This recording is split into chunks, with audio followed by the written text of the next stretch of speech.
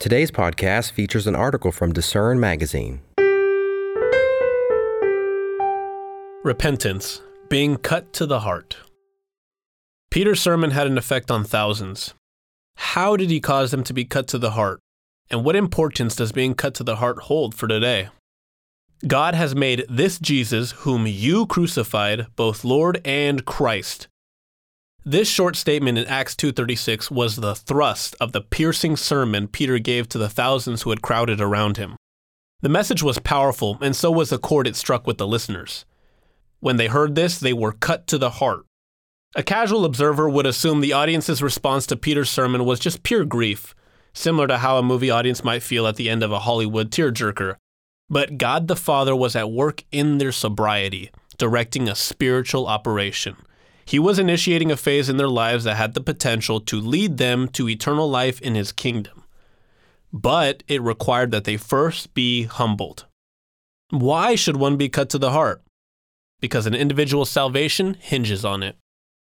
What does it mean to be cut to the heart? This is not just the kind of ache a person would feel if he or she saw an emaciated beggar desperate for food, or a frail elderly person who trips and falls, or a young kid who is treated like an outcast by his peers. It goes beyond the distress of seeing a miscarriage of justice or the abuse of power. Being cut to the heart, as described in Acts 2:37, is feeling the razor-sharp conviction of something you have personally caused, are utterly ashamed of, and are ready to address. It's a reaction that has the potential to forever alter a person's life trajectory. Some might refer to this as a significant emotional event. Morris Macy, the marketing professor and sociologist who is said to have coined the term, defines a significant emotional event as an experience that is so mentally arresting that it becomes a catalyst for you to consider, examine, and possibly change your initial values or value system. Some of these elements were undoubtedly present in the minds of those listening to Peter. His sermon caused his listeners to enter into a serious state of introspection, and they were coming to grips with the reality of their actions. Just weeks earlier, a group, perhaps some of those in Peter's audience, had demanded that Pilate execute Jesus even though he was determined to let him go. They had yelled, "Crucify him! Crucify him!" And as their cries grew louder, the pressure on Pilate mounted, and he gave in to their demands. Meanwhile, the Son of God stood there silently like a lamb being led to the slaughter, as it says in Isaiah chapter 53 and verse 7. Through Peter's sermon, the audience was learning the full weight of their actions. Peter showed them and us the truth. Through our sins, we are responsible for the heinous crime of murdering Jesus Christ the Messiah, who was God in the flesh. We are accountable for the crucifixion of the only perfect, good, and innocent human being to have ever walked the planet. Those listening to Peter were understandably cut to the heart. They were mentally and emotionally torn to bits. They were beaten down and crushed. They knew not only that they had done wrong, but that they were wrong. It was a piercing form of regret they likely never forgot. Why are some cut to the heart? But before we get into the events that followed, we need to ask where this kind of reaction comes from. God can use two interacting variables to cause someone to be cut to the heart: knowledge and individual conscience. Knowledge.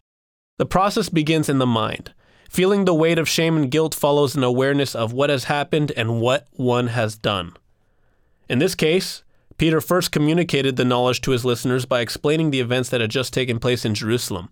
He explained how Jesus was the promised Messiah foretold in scores of Old Testament prophecies, and was beaten and mocked and humiliated and ultimately crucified. Once the crowd heard this, that is, when they mentally connected the dots, they became painfully aware of what they had done. Conscience. But the second variable is equally necessary and can actually make or break the process. For the knowledge of Jesus Christ's death to be effective, it needs to penetrate someone's being through the doors of his or her conscience. However, only God decides when He will open those doors. Since billions of people today have at least heard about Christ's crucifixion, but done little about it, it stands to reason that knowledge by itself does not automatically produce anything.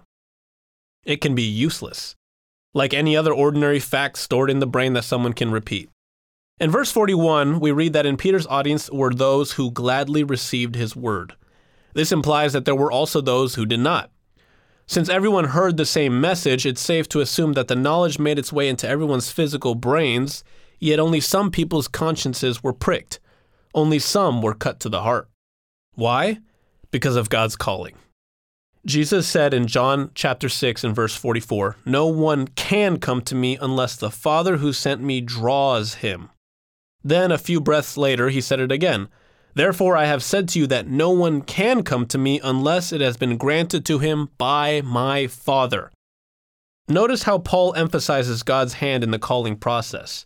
He says in Romans chapter 2 and verse 4, "Or do you despise the riches of his goodness, forbearance, and long-suffering, not knowing that the goodness of God leads you to repentance?" God is the one who places people in various situations where they can hear the knowledge of the gospel, and then he softens their consciences enough to feel the sting of guilt for sin. In other words, God himself is responsible for why some are cut to the heart. What can being cut to the heart accomplish in a person's life? Being cut to the heart should amount to more than a brief plunge in the pool of self-pity. Peter did not congratulate his listeners for how they felt about his sermon. He was aware of how somber they had become and strongly urged them to take action. "Repent," he said boldly, "and let every one of you be baptized in the name of Jesus Christ for the remission of sins," it says in Acts chapter 2 and verse 38. In other words, the act of repentance goes beyond words and feelings. Experiencing a significant emotional event like being cut to the heart is not the main objective. It's a stepping stone that paves the way for heartfelt repentance.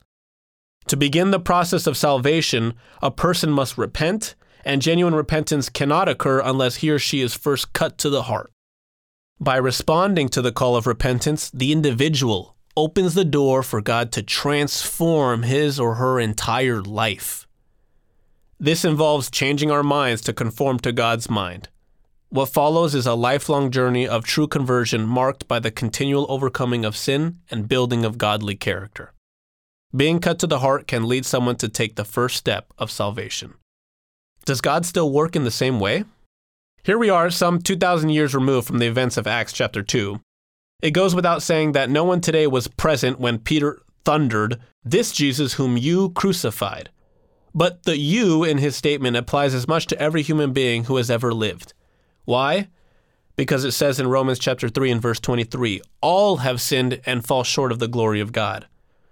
Through his calling, God continues to bring more people to the point of being cut to the heart, so they too can ask, "Men and brethren, what shall we do?"